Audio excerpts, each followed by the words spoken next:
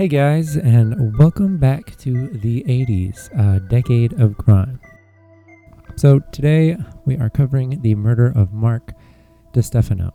Now the story had super minimal media coverage, and I only found about 2 articles that were really directly about Mark's story. I've done some extra digging and found some obituaries, which I have linked. Alright, so I'm going to give you what I got. Let's talk about Mark. Now, Mark DiStefano was the third of 4 children. He had an older brother named Mike, an older sister Angela, and a baby sister named Jacqueline. Now, Mark's mother, Billy, she was a seamstress, a hairdresser, and she also later found a career in office management. Now, the only obituary is hers that I found, which is linked. There's over 18 different comments of people reaching out and giving their condolences for Billy's death. She was obviously a very well-loved woman. Now, Billy married Mike Halka. This was her second husband and Mark's and everybody's stepfather. Now, he was a masonry and business owner, and they decided to build a home on Lion Road in Jerusalem Township, Ohio. It was a big home that fit the whole family at the time. Now, around this time, it was 1980, and Mark was the young age and 15 years old, and he was already 6 feet tall, popular in school, just an easygoing guy that was loved by many. Now, it was almost the end of the school year, and there was a dance coming up, and Mike was planning on attending with his girlfriend. But, unfortunately, on May 9th, 1980, Mark was caught smoking in the school bathroom and was not allowed to attend the dance. That was a pretty harsh punishment, I would say, for just smoking a cigarette. Maybe what was he in the non-smoking bathroom? Because in the 80s, I thought you could just smoke anywhere you wanted. Anyway, Mike's parents weren't too upset over this incident and did allow Mark to go out with his girlfriend to some after-party stuff. Now, after hanging out around town, they said that he went to a couple different restaurants, and Mark ended up getting a ride back to his friend Larry Mentor's house. Now, it was just Larry, Mark, and another one of their friends. They're all hanging out after the dance, and they said that they got into a little bit of vodka. Now, around the end of the night, Larry's friend was going to spend the night, and he told Mark to spend the night as well. But Mark's mother, Billy, got a puppy German Shepherd just a few days before, and Mark wanted to go home and sleep with the puppy and spend some time with them. So Mark decided to walk home. It was only about 2 miles, which should have taken about 30 minutes. Now, Larry said Mark left about 4:30 a.m. to walk home. Now it's 6:30 a.m., early May 10th. The sun had just come up, and John Hansen, who was a hunter, was driving home down Brown Road. Now he spotted a body about 12 feet off the road. He pulled over to check and to see if the person there was okay. The boy was not okay. John rushed home and called the police. The Toledo police responded and found that it was Mark DiStefano's body. His body was found 0.7 miles past his home, so remember that because that's important later. Mark was shot twice in the back and 3 times in the back of the head. Now, Mark was only 15. It was at the time that Dr. Harry McNeary, the then Lucas County coroner, said he placed the death at 4:30 a.m. Now, that was the same time that Larry presumably said that he left his house, which I find is very strange. Now, at the scene of the crime, bullet casings were found spread out on both sides of the road, leading many to believe that Mark tried to escape whomever gave him a ride that night, and after driving past his home, because that's where they found his body, he tried to escape, and he was chased and unfortunately shot down. Now, I guess this murder was a rare occurrence in Lucas County, where Mark and his family lived, and sadly, in the 40 years since, Mark's case remains open and unsolved. Officers have further investigated the case in 1981, 1987, and the year 2000. Now, just recently, in 2018, Captain Matt Lutke took over the Detectives Division in the Lucas County Sheriff's Department, and he's trying to take another shot at trying to solve this murder. Now, with fresh eyes on the already boxes of files, Captain Lutke has said that, quote, "I've treated this case as if it happened last Sunday as opposed to 40 years ago," end quote. Now, he has obviously many deep sympathies with the family involved because he has also said, quote, "My heart goes out to those families. I can't even imagine not knowing who killed my loved one. I can't imagine for any of those families, what they go through every day, and you can tell when you talk to those families that it is every day. It may have been 40 years ago, but to them, it is still very real and very fresh." End quote. Now, obviously, like Captain Blakey said, that the further you get away from crime, the harder it is to solve. And, in my research and what is on the internet, and from what I've read, that there's really only 2 leads that he also did revisit and things that actually stood out in the case. The first lead, I have titled this The Mystery Man.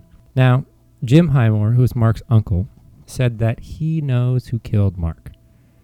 Now, Jim said that him and his wife were at a party shortly after Mark's death, and at that party, Jim was told directly a drunken story by a man who said that him and his buddy were out at the bar, and then they went to the pier, and they got into a, quote, hot fight at the pier with a Halka kid.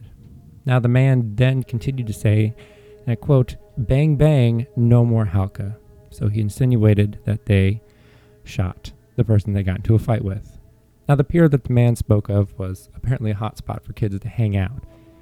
So Mark could have possibly hitched a ride on his walk home and possibly ended up at the pier. Angela said that getting a ride from a stranger wasn't like Mark, and that if a fight did break out, that Mark would have never been the one to start it, because he was a lover, not a fighter. Now, the man referred to him and said, a Halka kid. Now, he could not know that Mark's last name was DiStefano, but presumably knowing his stepfather, Mike Halka. Now, Jim told this story to the police, and the incident was investigated, but the police concluded that the timeline of Mark's death, which was at 4:30 a.m., wouldn't match up with the series of events that happened shortly after he got picked up. That all this would have taken too much time, and that it wouldn't have matched up with the 4:30 death time. Now, Jim Highmore still said and is convinced that that man killed Mark. And I guess in 2018, according to the article I read, the man died, and that no further investigation or evidence was ever found. Now we go on to the second lead. So, the Cooks. Now, Nathaniel and Anthony Cook are serial killers who were linked to multiple rapes and murders during a 16-month period between 1980 and 1981.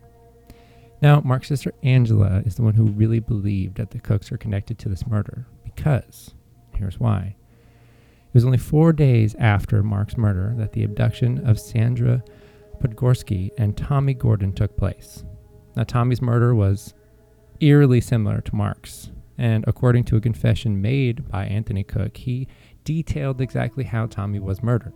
Now, Tommy was being driven to a remote location in Lucas County by the 2 brothers. I guess Tommy managed to escape the car and make a run for it. Anthony said that he told his brother Nathaniel to go get him and shoot him. Now, Tommy was shot at least 4 times from a .22 caliber rifle in the back.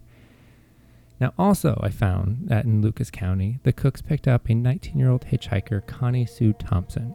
Unfortunately, after she was raped and murdered, her body was dumped off a bridge into a stream, where her body was later found by police. Now, the similarities and locations of these murders and have had others lead to believe that they are responsible for Mark DiStefano's murder. Now, however, the Cooks have confessed to many of their murders for a plea deal and things like that. And I might possibly do a story on these 2 later, because they obviously did do a lot in the 1980s. But in all of their confessions, Mark was never mentioned. But I mean, their killing spree only started 4 days after Mark was murdered. So it could have been a possible thing that's what sparked it.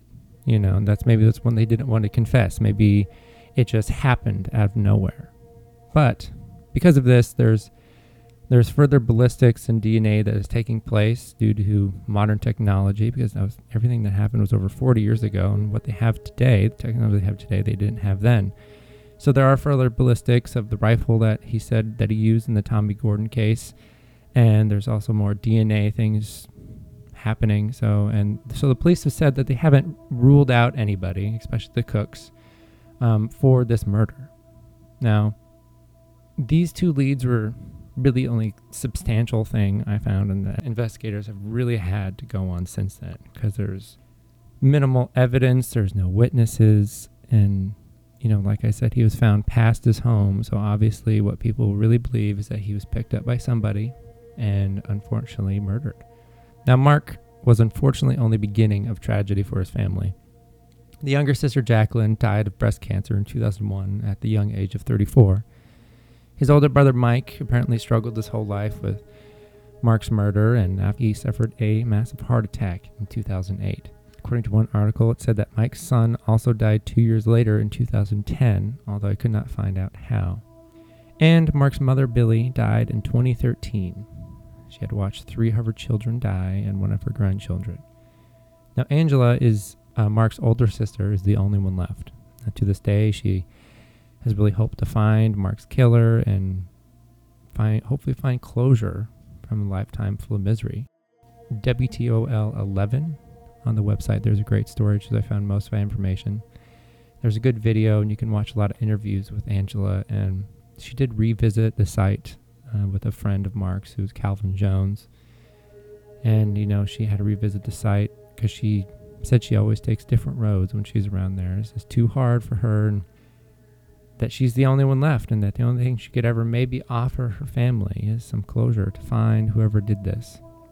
But unfortunately, after 40 years, this unsolved case continues to be cold. Thank you so much for listening to the 80s, A Decade of Crime. If you liked this episode, guys, just give us a 5-star, subscribe on wherever you guys are listening. And if you want to follow us on Instagram at 80s Crime Podcast, you can find updates and images about the cases we cover. And also for a list of all the sources that we used in this episode, you can go check out our show notes or on wherever you tuned in. Also, if you have any more information about this possible case, since it is open-ended, we'd love to hear from you. If you know anything more about it that we could possibly add in the future, just hit us up on Instagram and let us know if you have any more information about the murder of Mark DiStefano. I'm your host, Luke Pacheco. This episode was written and recorded by myself and Sarai Hendry. Sarai Hendry also did the editing and produced 80s Decade of Crime, and our little soundtrack was composed by Kyle Hendry.